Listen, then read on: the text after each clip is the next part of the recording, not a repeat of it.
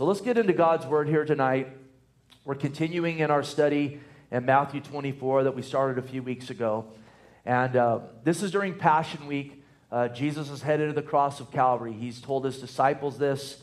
They're still not getting it. They really wouldn't get it until he rose from the grave. But he continues to reiterate to them what he's doing.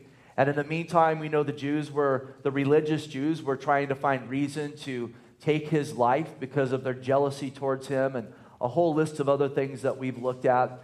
We know that right before this passage, Jesus has publicly rebuked the Pharisees and the Sadducees once again. He's told them that they are like whitewashed tombs that are beautiful on the outside, but inward they are like dead man's bones. And then the Lord brings a rebuke to them in the temple as well, as he gives praise to a lowly widow that probably never even got any attention other than what's she doing in there, who gave 2 widows' mites. And the Lord said that gift is much bigger than the gifts of these men that blow their trumpets for attention and so forth. And then remember, leaving the temple out of there, the disciples, they don't know what to do with all this. I mean, Jesus is just rebuking people left and right, and they're quite uncomfortable. And it seems they're trying to correct Jesus when they point out the stones of the temple and the greatness of the buildings and the magnitude of them. And it's as if they're trying to say, Jesus, they're not that bad, and the gifts they bring are good because look at everything that's been built. And then Jesus gives them a prophetic word. He tells them, listen, there's not one stone here that won't be left on top of the other. The Lord gives a prophecy that came true in 70 A.D.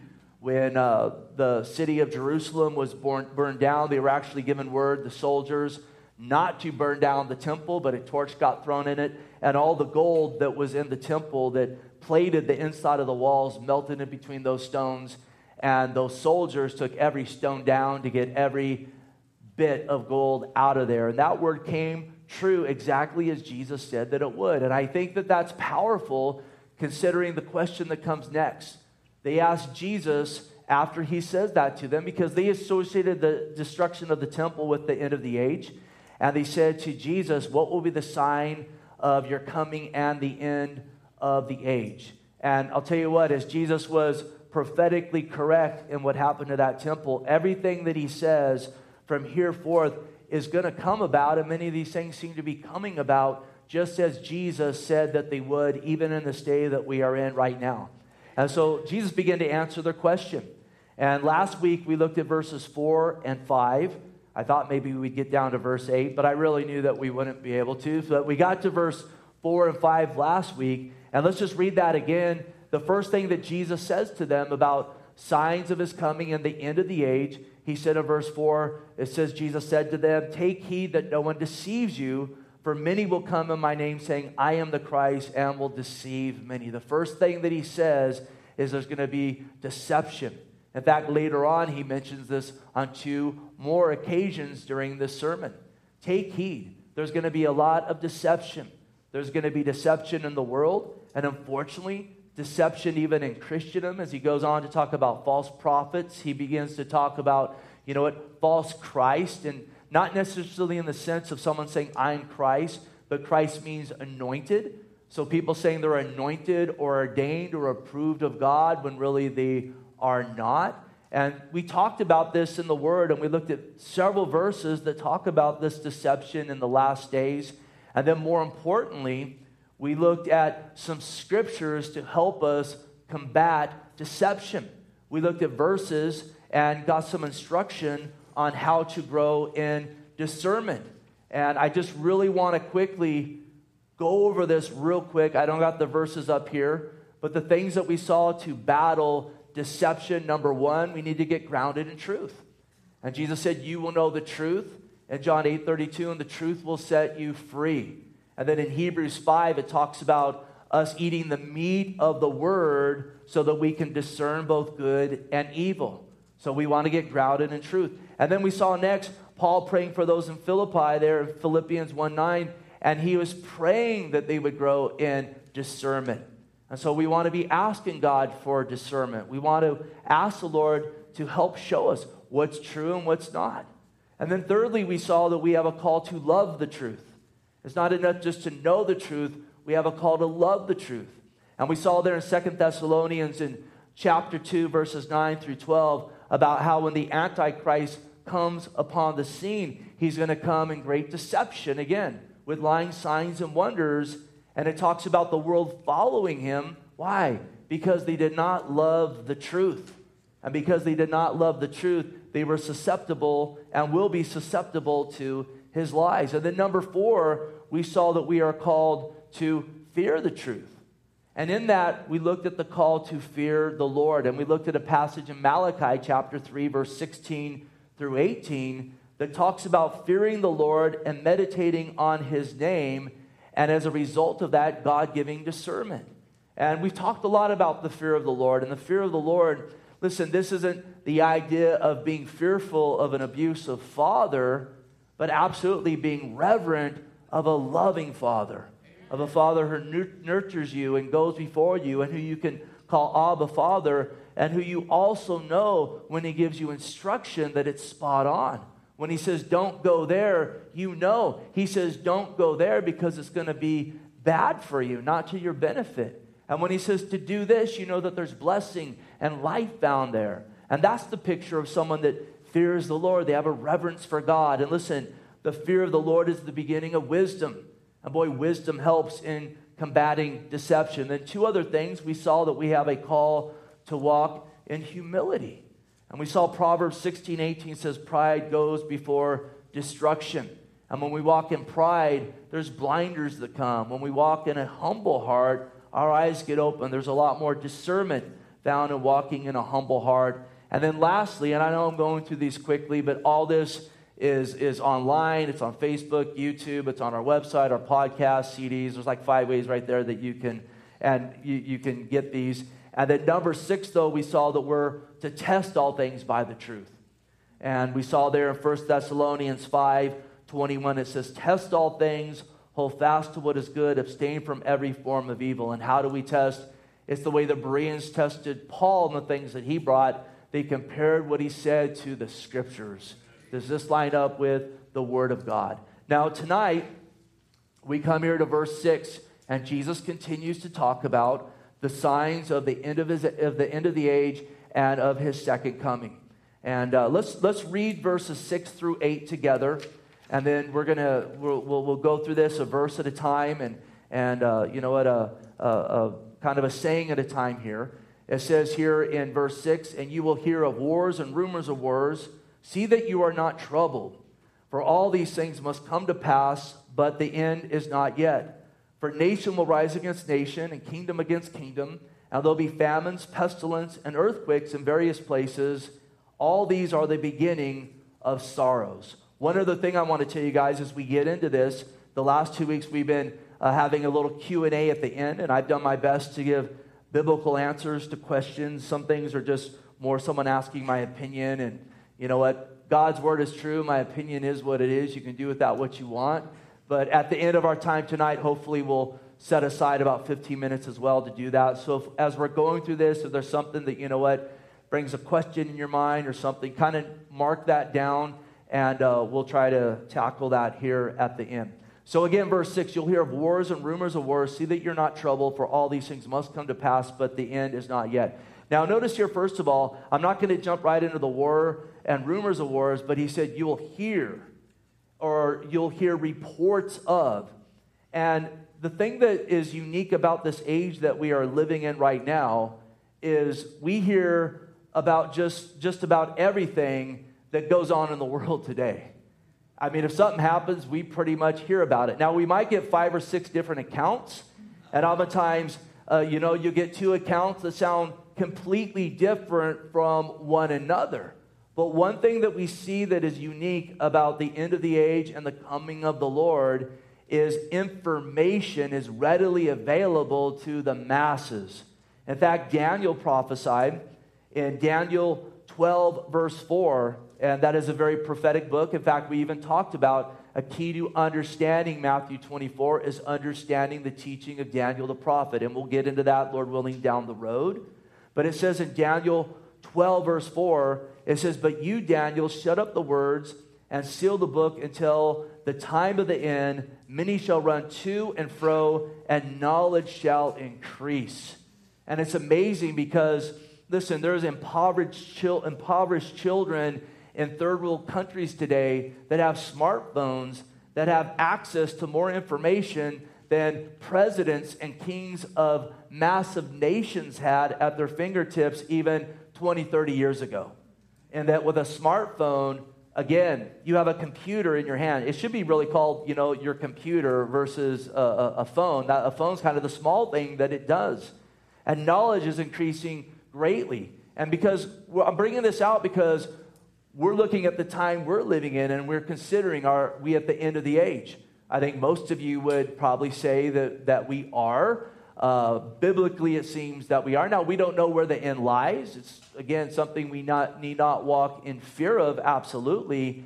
But we want to look at this in light of today. And he says you'll hear of wars and rumors of wars. And then, again, Daniel's prophecy, it says that men will run to and fro. Now, they did that a lot more before the COVID thing, right? We were all told we can't go anywhere. But before then, you could jump in a plane and fly to the other side of the world in a day, right? It's unlike any other time, the amount of travel and the ways we can get to and fro. And then again, knowledge shall increase. Listen, wisdom's not increasing. Absolutely, it's probably at an all-time low. But knowledge is absolutely increasing. And listen, when you got a lack of wisdom and an abundance of knowledge, that's usually a really bad combination. And I think we look around our world today and we see that that's absolutely the case. It's also interesting, though, in Revelation chapter 11, with the two witnesses that are going to come on the scene during the time of Antichrist. And they're going to be a thorn in his side. They're going to call down fire from heaven and do all these various things in an effort to get people to repent and call upon the Lord. They're not just doing those things to be antagonistic. We know at the end of their earthly ministry that they're going to get struck down dead. And it's interesting, in Revelation 11:9, it says, then those from the peoples, tribes, tongues, and nations will see their dead bodies 3.5 days and not allow their dead bodies to be put in the graves. Now notice what it says again. The peoples of tribes, tongues, and nations will see their dead bodies. That could have never happened at any other time than the time we're living in today. I know some people even maybe, 30, 40 years ago said, with television, everyone could see those things. But even at that point, there's so many places that still don't have television that actually do have smartphones and the like. And so we can see how absolutely that is a prophecy that can be fulfilled today unlike any other time in the history of the world. And so I think it coincides with what Jesus is saying here. You're going to hear about these things. And we indeed hear about these things on a daily basis. If we look at the news at all, and I know most of you guys do that, I think that it's probably good just to look at it once a day, maybe 10 minutes or something. If you look at it all day long, that might be a recipe for, a sorrowful heart for sure. Or maybe you're a bona fide, prayer warrior, and it's like, I need something to pray about. Well, just open the news and you'll get plenty to pray about. And we're hearing about, again, all day long about wars and, again, rumors of wars. And wars absolutely are all over the world. Really, since the fall of man in the garden, there have been wars. Since the time of Christ, there have been wars. And we'll get to this again at the end of our study. Remember in verse 8, Jesus says these are the beginning of sorrows or birth pains. And in that, he's indicating that the things he's talking about as we get closer to the end, they're going to happen on a more consistent basis. And like a birth pain that gets closer and closer, those labor pains, they're more intense as you get close to the birth of that baby. And think about just the last 100 years, we've had 2 world wars. We've had wars all over the earth. People even right now are talking about a World War III that could erupt at any time. I just did a little bit of research with all the knowledge that's out there. And I saw as of last week, I was going to look at this last week, so I didn't update this. Maybe it's different this week. But as of last week, right now in the world, there's 5 major wars that are being fought. And then there are 55 ongoing, more minor wars according to the United Nations. Now, it's probably actually much higher than 55 minor wars, but from the United Nations, listen, that's a lot of wars in the world. 5 major wars. 355 wars that are going on. And I remember teaching, and I didn't fact check this, but I remember teaching through the book of Mark. I think we went into that before we looked at John on Sunday mornings. And I remember at that time there being something like 28 minor wars in the world. And so it seems it's doubled in the last 5-6 years, whenever it was that we went through there. He also says here you're going to hear of rumors of wars. And boy, we hear of rumors of wars nonstop. There's rumors of wars right now of our nation going to war with China, our nation going to war with North Korea, our nation going to war with Iran, some of these Middle East countries. And we'll get into this more in a little bit. Boy, there's a lot of rumors right now of a civil war in our own nation. In fact, many people believe that we are already in a type of civil war of ideologies, a cold civil war. And boy, God forbid that it ever becomes a legitimate war in the sense of people taking up arms. And I kind of cringe when I hear people, you know what, even at whatever side of the spectrum politically or whatever it is that they're at, when they start getting excited at the thought of that. I think, man, you don't know what war is. I mean, I hope that wouldn't excite anybody. I hope that would cause everybody to want to sober up in their thinking and so forth. But it does seem that there are individuals that are really trying to stir the pot and would love to see that happen. And it's very unfortunate. That's the product of a deprived mind for sure. And it's not to say that there aren't wars that are fought at times that aren't righteous wars. Indeed, there are some righteous wars fought in the Bible. There's been righteous wars fought in the history of the world and so forth. But one thing we do know is that we hear of wars going on over the place, and there are rumors of wars all over the place. Now, I know these rumors of wars, these are perhaps where we are in our nation more troubling than the wars that are out there. We've been very blessed as a nation where really, you know what, outside of when our nation was founded, our Civil War, I know in World War II, we were, Pearl Harbor and so forth, but the mainline United States, listen, we've never really, especially in our lifetime, had a war on our soil. And as we see these, rising conflicts, and again, if you follow the news at all or social media, which I know most of you guys do, we keep hearing of these rumors of a possible civil war. And it seems like every weekend there's more people taking up arms and demonstrating in the streets and all these things. And what I want to tell you in this, and it's going to move into what the Lord talks about next and not being troubled. Listen, we need to be aware of what's going on, and we need to be aware of rumors that are out there, and we need to pray for sure. But here's the thing we don't want to do. We want to make sure that we don't let rumors rip our hearts with fear. Because we have an adversary named Satan. And listen, Satan loves to spread rumors. Do you know that? Remember that song, How Do Rumors Get Started? And then it says they're started by the jealous people. Does anyone know that song? Am I the only one that a few guys know? Yeah, a few guys know. And they say rumors are started by the jealous people. You know who's the most jealous one? Satan's jealous of God. He wants to be God. And he loves starting rumors because he loves to, use fear as a weapon to paralyze, to bring depression, to bring despair. He loves to, trouble us. Luke's gospel says in Luke 21:9, when you hear of wars and commotions, do not be terrified or terrorized.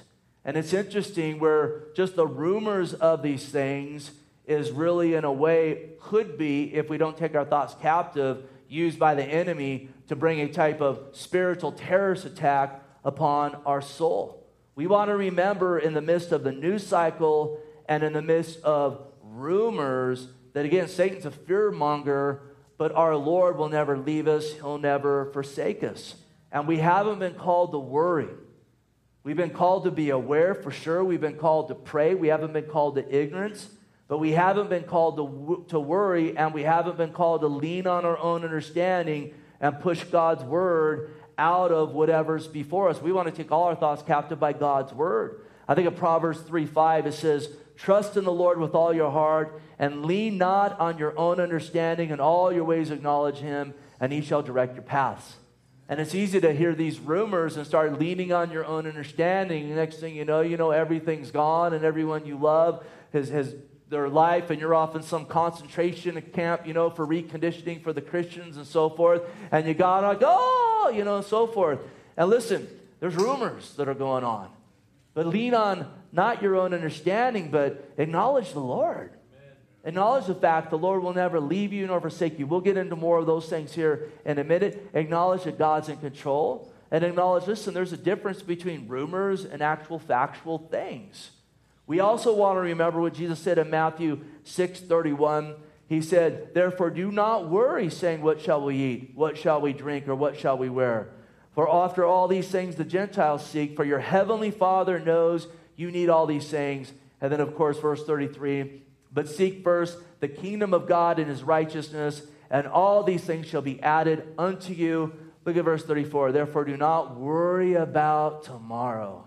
Didn't you guys come in here tonight worried about tomorrow? Honestly? Anybody? Kind of, Don't worry about tomorrow.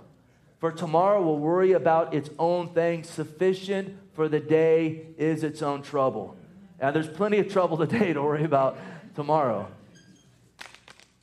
I like it says in Job, it says, man's born for trouble and the sparks fly upwards. I mean, there's plenty of sparks today. God wants us to rest in him. He's provided for us today, has he not? He's gotten us this far. Again, he went to the cross for us. He rose from the grave. He'll never leave us nor forsake us when we call on his name. And if you haven't called on his name, today's the day of salvation. Christ Jesus loves you. He died for your sins. He wants to wash you of your sin. He wants to be your Lord and Savior. And the Word of God says, whoever, because there's no partiality with our God, whoever calls upon the name of the Lord will be saved. Now, the Lord also says here, again, and we'll come back to the troubled again, and we're going to build on that more. He says, see that you're not troubled, for all these things must come to pass, but the end is not yet. Again, when man fell in the garden, everything changed. God created man without a sin nature. Again, he was in a place of paradise, created the perfect wife for him. I mean, they had the perfect marriage. Before sin was in there was no marriage counseling. There was need for none of that. There was no sin.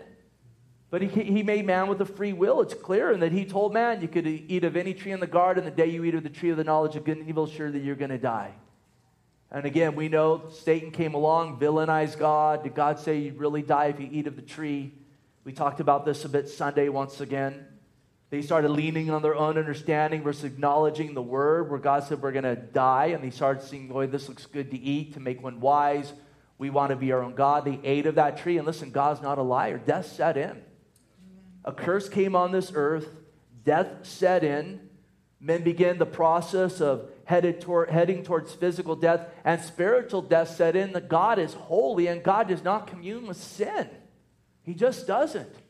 We needed atonement for our sin, and we praise God, see the promise of the coming Savior right there in Genesis 3, right after the fall. But here's the thing. When man fell, he set on a course that's headed towards the first coming of Christ to save us, and then the second coming. He said these things must come to pass. It's par for the course. God said you're going to die. Man ate, and death has set in.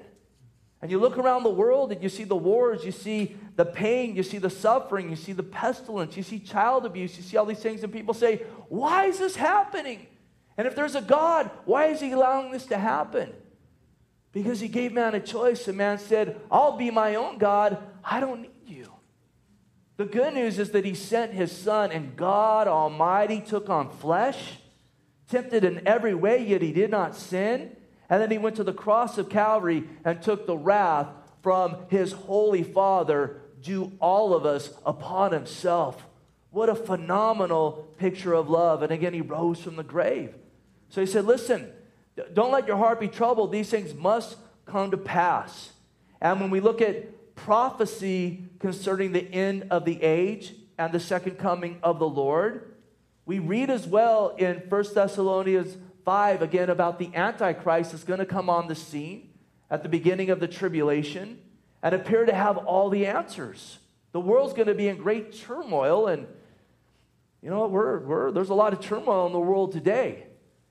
And it seems really clear they're going to be looking for somebody who can bring peace, someone who can bring answers. We read that he'll bring a peace agreement in the Middle East between Israel and her adversaries. It will be a 7-year peace deal that will take place. And we also see that when he comes on the scene in 1 Thessalonians 5, I'll just read verse 3, that they're going to say peace and safety.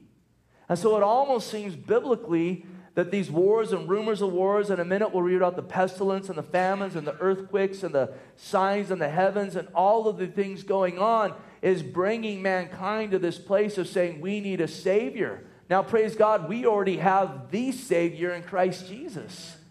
But we're in a world where many, many people, they do not love the truth. They don't want to repent of their sin. They don't want to bend knee to Christ Jesus. And they want a Savior to their liking. And this man's going to come on the scene, and they're going to say peace and safety. They're going to celebrate it. There's going to be confetti and so forth. And then it says, then sudden destruction comes upon them. And that's when you begin to move into those 7 years of tribulation that Revelation goes deep into detail concerning. Now listen, again, the Lord says concerning all of this, not to let your heart be troubled. And I want to give you tonight 5 things. We already talked about not leaning on our understanding, not worrying. And so maybe you could put that as 1A if you want. But I want to give you 5 things to combat fear and worry and terror that Satan wants to, bring upon you. And listen, we need this not only in light of what we're looking at here, but we need this counsel just in our everyday lives. We absolutely need it. So, number 1, how do we combat fear and terror? The Lord said, do not be troubled. And again, he's saying don't be troubled because it's going to happen. You need to know that. But we see in other places in Scripture ways to combat that trouble that Satan wants to bring on us, even, in addition to just knowing this is how things are going to be. The Lord said it's going to happen this way. So, don't faint. This is happening according to God's plan. But I'll tell you 5 things here. Number 1, again, we know this would happen. And here's the great thing. God is in control. God's in control. I go back to Acts, where we've been on Sunday morning there in Acts 4. Persecution begins to rise up against the church. They've told John and Peter to quit preaching the gospel. They probably said you can't sing either when you get together there. I imagine they tacked that on. No preaching and no singing either. Ain't nothing to do with that worship of God type stuff. And then in Acts 4, verse 24, it says, when they heard that, they raised their voices to God with one accord and said, and I love this, Lord, you are God who made heaven and earth and the sea and all that's in them. And in that, they were doing 2 things. Number 1, they said, listen, we're not just going to cast our care upon the Lord. Oh, Lord, they're telling us we can't preach and we can't sing. What are we going to do? No, it's the first thing they did. They gave praise to God. Amen. You're the God who made heaven, earth, the sea, and all that's in them. We're going to give you praise. And you know what happens when we give God praise? We see God as He is, big, and then we see all these things as they are, very, very small. We need to remember in the midst of all these things that God is big. These things are small. God is absolutely in control. Number 2, listen, to combat fear and terror, we need to abide in Jesus, to sit at His feet. I'm not going to read it, but in Luke 10, 38 through 42, we read about Mary and Martha. Jesus is there at their house, and Martha is running around concerned with, the pot roast and sweeping the porch and all these kinds of things. And there's a place for that, but when Jesus is there, you want to kind of put those things to the side. Amen. Meanwhile, Mary is sitting at the feet of the Lord. She's really doing what Jesus talks about in John 15:5 when He talks about abiding in Him, where He says, He who abides in me bears much fruit. What is abiding in the Lord? It's having a prayer life, being in the Word, being a worshiper of God, having a walk with Jesus Christ according to the Word of God. Martha comes up to Jesus and says, you need to rebuke my sister. She needs to get busy. And then Jesus says to her in Luke 10:41, Martha, Martha, you are worried and troubled about many things, but one thing is needed, and Mary has chosen that good part which will not be taken away from her. Martha, you're troubled by many things. Are you troubled by many things tonight? We need to take heed from what Mary was doing. The one thing that was needed. What was she doing? She was abiding in the Lord. Man, abide in the Lord this day. Rejoice in the Lord. Cast all your cares upon Him. He cares for you. He cares about the big things. He cares about the threat of a civil war. He also cares about your hangnail. He absolutely does. Bring it all before Him. Bring it all before Him. Praise Him. Enjoy Him. Get into the Word of God.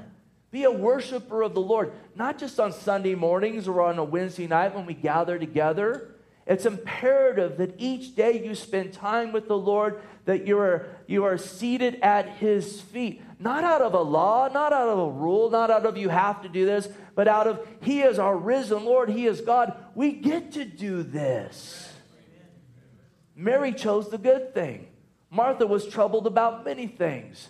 The running around, all the stuff we got to do, what might happen next. Mary's at His feet. Number 3. So number 1, again, we know these things will happen, are happening, or will happen. God's in control. Secondly, we need to sit at the Lord's feet or abide in Jesus. Number 3, let's remember the Lord is with us. The Lord will never leave us in Christ, and the Lord will always provide for us no matter what. That's comforting. Jesus said in Matthew 28:20, and lo, I'm with you always, even till when? The end of the age. Amen. What will be the sign of the coming and the end of the age? All this stuff, and then the Lord says, but I'm with you to the end of the age. Remember that. I love Romans 8:35 through, 39. It says, who will separate us from the love of Christ? Shall tribulation or distress or persecution or famine or nakedness or peril or sword? As it is written, for your sake we're killed all day long. We are counted as sheep to the slaughter. Yet in all these things we're more than conquerors through Him who loved us. For I'm persuaded that neither death nor life nor angels nor principalities nor powers nor things present nor things to come nor height nor depth nor any other created thing shall be able to separate us from the love of God which is in Christ Jesus our Lord.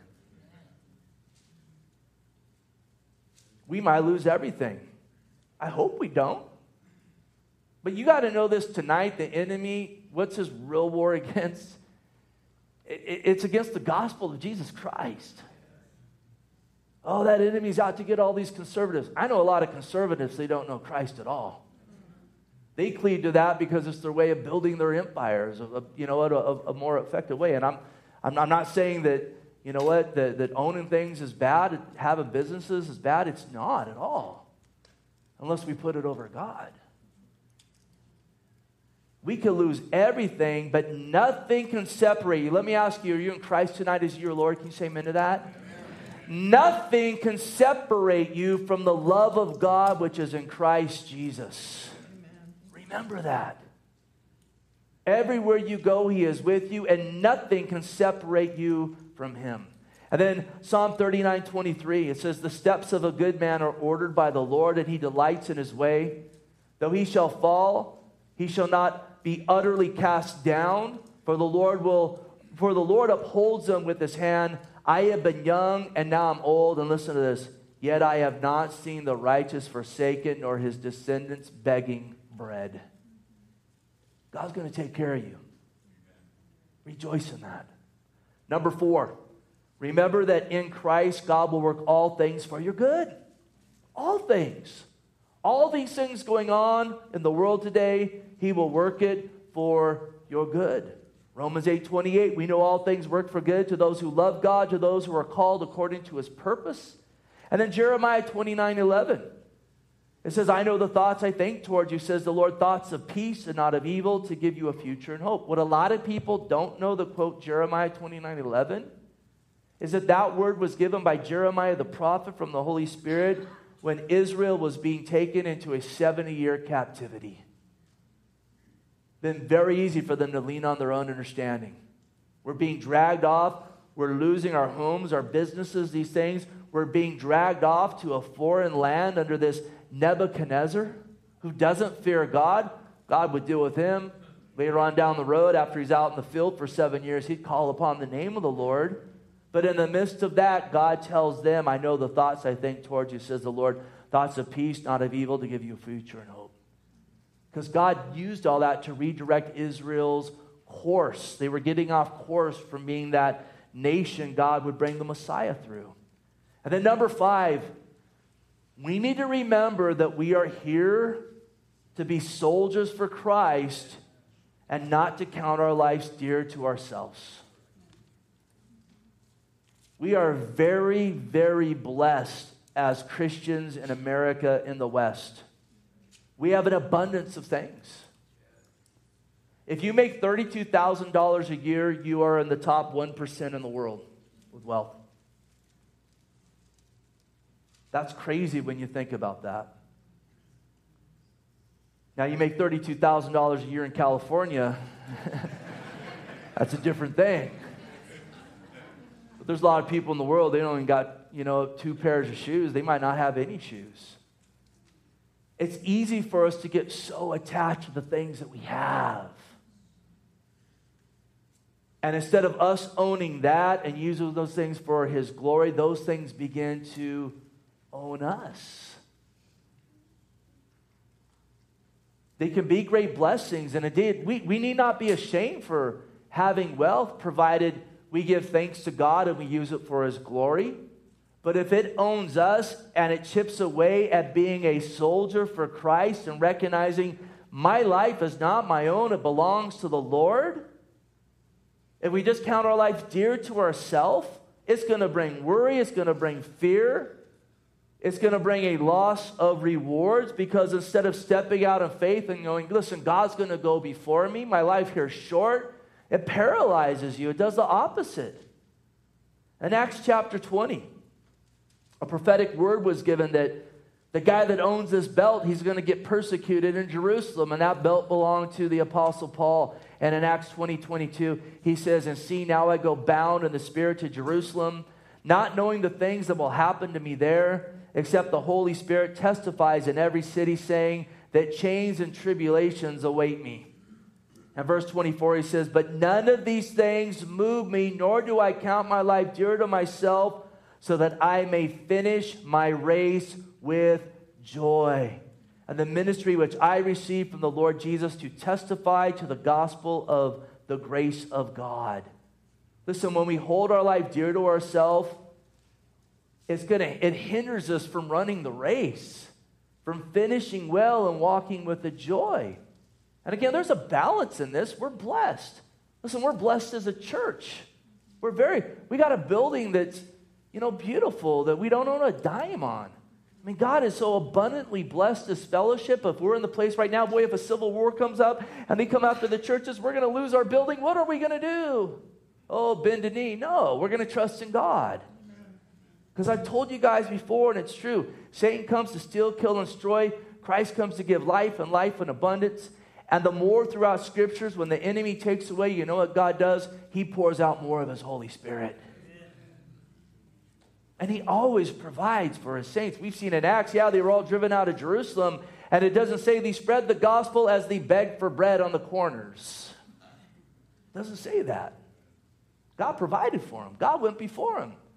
Our God's on the throne, amen? That was a nice amen there. We need that record, I just press the button.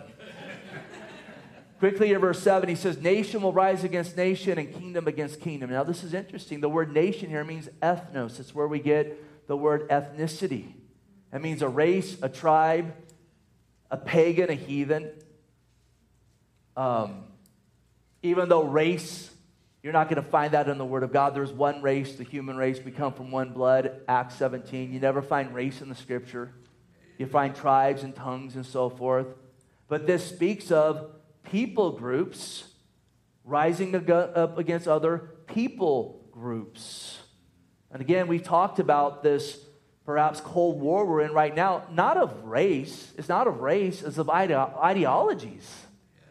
Oh, is it going to be a race war? No. If that happens, and if there is one right now, it's a civil war of ideologies. I see these riots in the street, and it's like, oh, there's one black guy, and it's all these snot-nosed little Marxist white kids like breaking stuff. Oh, we're having a race war. That doesn't look like that to me. It's not that. It's ideology is what it is. God forbid, I don't want to see that. You know what I want to see? I want to see our nation fall on their knees and call upon Christ and turn back to Jesus. And we need to be praying for that. It's not time to throw in the towel. You know what time it is? It's time to get bold for Jesus and quit cowering and say, oh, we better not sing. Gavin said not to. Our God said to lift our voices to him. And if we won't even praise God on a Sunday morning, how are we going to preach Christ out in the street on Monday morning? Amen. Kingdom versus kingdom. This is speaking of royalty and rulers or kings and presidents taking their nations to war. They're going to rise up against each other. It's interesting, that word in the Greek, it means to waken, to rise out of sleep, or from obscurity. And it's almost the picture of some things just out of obscurity, just where there wasn't even seen a problem, it just coming out of nowhere. Just rising up out of nowhere. I think we see a lot of that in the world. And you're like, well, where does this come from? 3 places. 1 John 5:19, we know that we are of God and the whole world lies under the sway of the wicked one. The wicked one stirring these things up.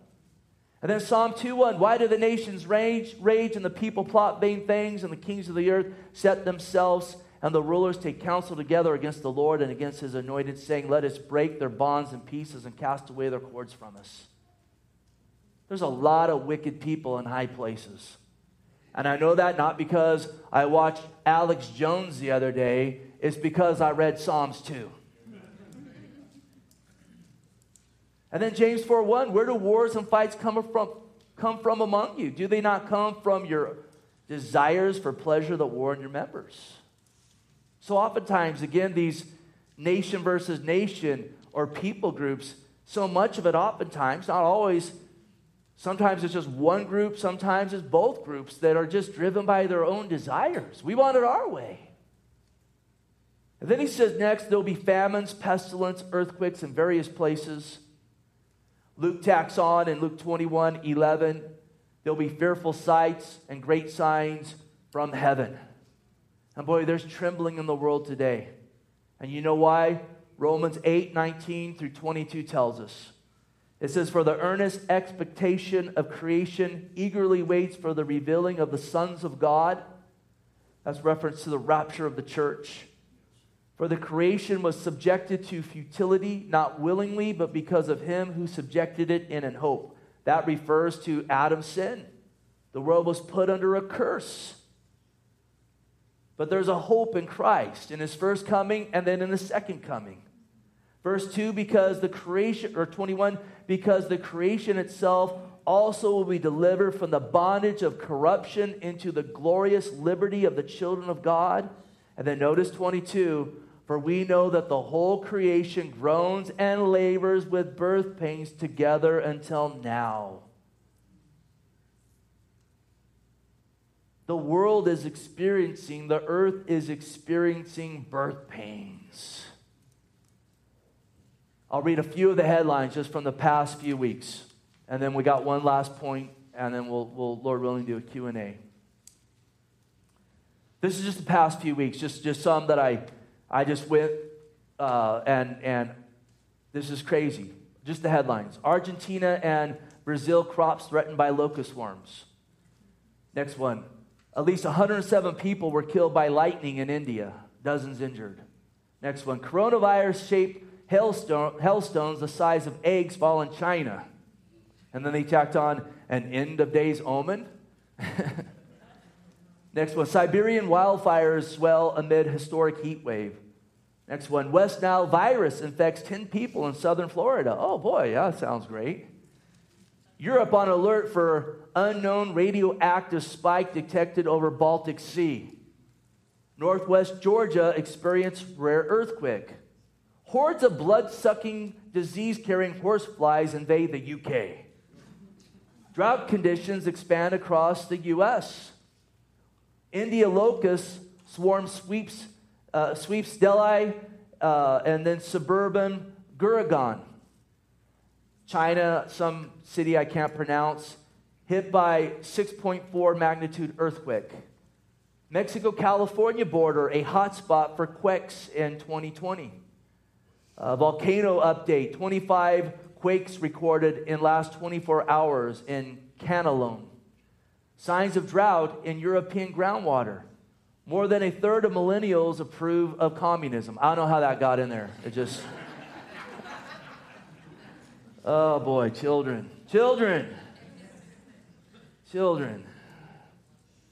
That's a real headline though, unfortunately. There's nothing left. Sanhedrin farmland stripped by locust swarms. And there's a ton of these locust stories. And I heard a thing yesterday. It was a credible source. And they were talking about how some of the African nations, they're able to deal with the swarms. And they're migrating, but they're going to nations that don't have the means to deal with them. And they eat the leaf, not the plant, so the plant will come back, but it's depleting the food source. But they said because those nations can't deal with the locust, when they come back next season, they'll be 20 times greater. So the list just goes on and on. Philippine villagers brace for volcano. 5.8 magnitude strikes California. The largest Saharan dust cloud in 50 years engulfs the Caribbean. State of emergency declared after severe floods hit Siberia and Bosnia. Again, it just goes on and on and on. This stuff on and on. And some people say, oh, it's just because we hear of everything today. We have access to more news. But if you track these things, you find that that's not the case. They're happening on a more rapid pace. You know what? Day after day, or, it was kind of year after year, month after month. It's just an intensity around the world. The Lord says in verse 8, all these are the beginning of sorrows. The deception, the wars, the rumors of wars, the famines, the earthquakes, the pestilence, the beginning of sorrows. And again, sorrow, it's a pain, especially a birth pain. And he says, this is just the beginning. And I'll tell you, getting into the tribulation, we went through the book of Revelation about 3-4 years ago. This ain't nothing. This is nothing. You get into Revelation, and I'll just give you a few passages. And I pray to God that we're not here for this. I lean heavily to a pre-tribulation rapture, but I don't know. All I know is the Lord said, watch and be ready. And we better all agree to that every day. Watch and be ready. Watch and be ready. Watch and be ready. For the snatching away of the church that we read about in 1 Thessalonians 4. But in Revelation 6, it talks about during the tribulation, it says a quart of wheat for a denarius and 3 quarts of barley for a denarius, and do not harm the oil and the wine. A denarius is a day's wage. A day's wage for a loaf of bread. It's interesting, don't harm the oil and the wine, and many believe that's because God's going to allow the things of luxury to be there. But who cares about the oil and wine when you got to work all day for a loaf of bread? Revelation 9, it talks about these locusts that come out from the earth that are given the ability to sting men without the seal of God, tribulation saints, and torment them for 5 months. And it says they're going to seek death and not be able to find it. It's kind of a walking dead scenario in that, think about this, people are going to try to even kill themselves and they're not going to be able to. And then you get into Revelation 16 and it talks about a great earthquake that's more mighty than any earthquake ever recorded. And it talks about the mountains and the islands being flattened on the earth. And then sadly, men continue to blaspheme God and won't repent. It's something else. But praise God, you know what he's told us tonight? These things have to come about, and don't let your heart be troubled. That's what we want to take away from tonight. Don't let your heart be troubled in Christ Jesus. Our God's on the throne. We got an invite to abide in him every day. He's not going to leave you nor forsake you. Nothing can separate you from him. Amen. The righteous will not beg for bread. Amen. God's going to provide for your needs according to his riches in glory, and he's going to work it all for good. Of those who love God and are called according to his purposes. And let's remember, in the midst of all of it, we're called here to be soldiers for Christ. It's a privilege to be a soldier for Christ. Well, we got a few minutes tonight as we close things up. Are there any questions tonight? I'll do my best to try to give a biblical answer, or if it's just my thought or opinion, I'll let you know that. Anyone got any questions tonight? Yeah. What do you say to the people who are having babies right now, or my son's getting married in 2 weeks? And, Right. Besides the fact that you teach them the gospel and you pray they're saved, but and your son's engaged. What? How do you? So the question is, what counsel would you give to young people getting married and considering having kids? Well, the Lord said, be fruitful and multiply, fill the earth and subdue it. I mean, again, are we going to trust in God or walk in fear? Obviously, personally, you want to be led of the Lord in that and guided, but sometimes God moves in mysterious ways and kids just come along, right? So I would tell them, be led of the Lord, and I would not, this again, we're not called to bend knee to the enemy. We need to be led by the Lord. And he did say, be fruitful and multiply, fill the earth and subdue it. Now listen, some folks, got a call to singleness. There's some couples that, they don't have children for whatever reason between them and the Lord. But my son's getting married in October. And they keep saying they're not going to have kids right away. But man, when they get a baby, those two, there's like the happiest I've ever seen. Where are they at? It's like, oh, the baby! So, I say, fear God, not man. Fear God. That's what I'd tell them. I just would. I think that's biblical. Again, God didn't say fill the earth, multiply, fill the earth, and subdue it, except at the end of the age. He just didn't say it. I mean, God's going to go before you in that. I see wheels turning in minds. Okay, I have another one that I've been wanting to ask last week. Okay. My mother, in the 1950s or something, she had to convince her sister to finish college because they were so convinced, she was so convinced that the rapture was coming. And, and of course, they've thought this many times, but how is this different, would you say, biblically, or your personal opinion? The question was, in the 50s, there was counsel given to a younger gal not to finish college because the Lord's coming. Listen, in the 50s, they should have been living life like the Lord's coming. But that doesn't mean quit going to college and doing those things, because, listen, kids go to college and it's a great opportunity to be a great witness for Christ. And we don't shrink back on those things because we don't know when he's coming. He might be coming soon, and this everything going on, who knows? Maybe this will be a gift from God to revive our country. We don't know that. At the same time, we don't bury our heads in the sand because, again, especially getting in the Middle East and Israel being a nation and so forth, there's a lot of writing on the wall. But number one, what we want to be doing is honoring God and seeking him first.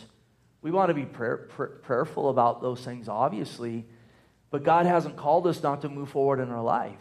I mean, I got kids in school and things, and they're moving forward in that, and our encouragement for them is to do those things while putting Jesus first in all of those things.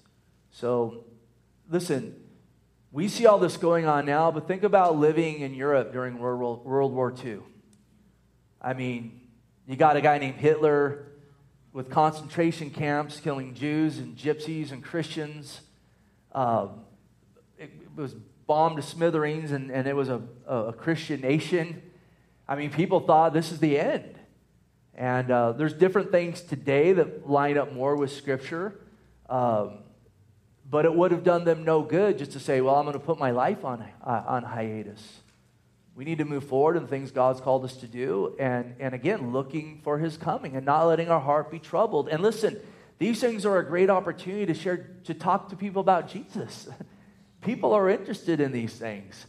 I mean, you look at the what's trending on Twitter, and it's like end of days, Bible. I've shared before, 666 will be up there, not necessarily because they read their Bible, but they listened to Ozzy, in junior high school. But then they hear about, a vaccination with digital ID, and like someone says, sounds like the mark of the beast. And they're like, what is this? And there's a stirring in people, and I think in part it's good to be educated of these things, to talk with people. But listen, if I'm going to talk to someone about this, I'll talk about rumors and wars and all this kind of stuff and try to bring this information, but my ultimate goal is to bring them to Jesus Christ. Stir the conversation of the gospel to what Christ has done for us. So we need to be out and about and involved and so forth. And listen, if you're going to run away and go somewhere, make sure that you're running to something that God's calling you to, not running away from where the Lord wants you to be.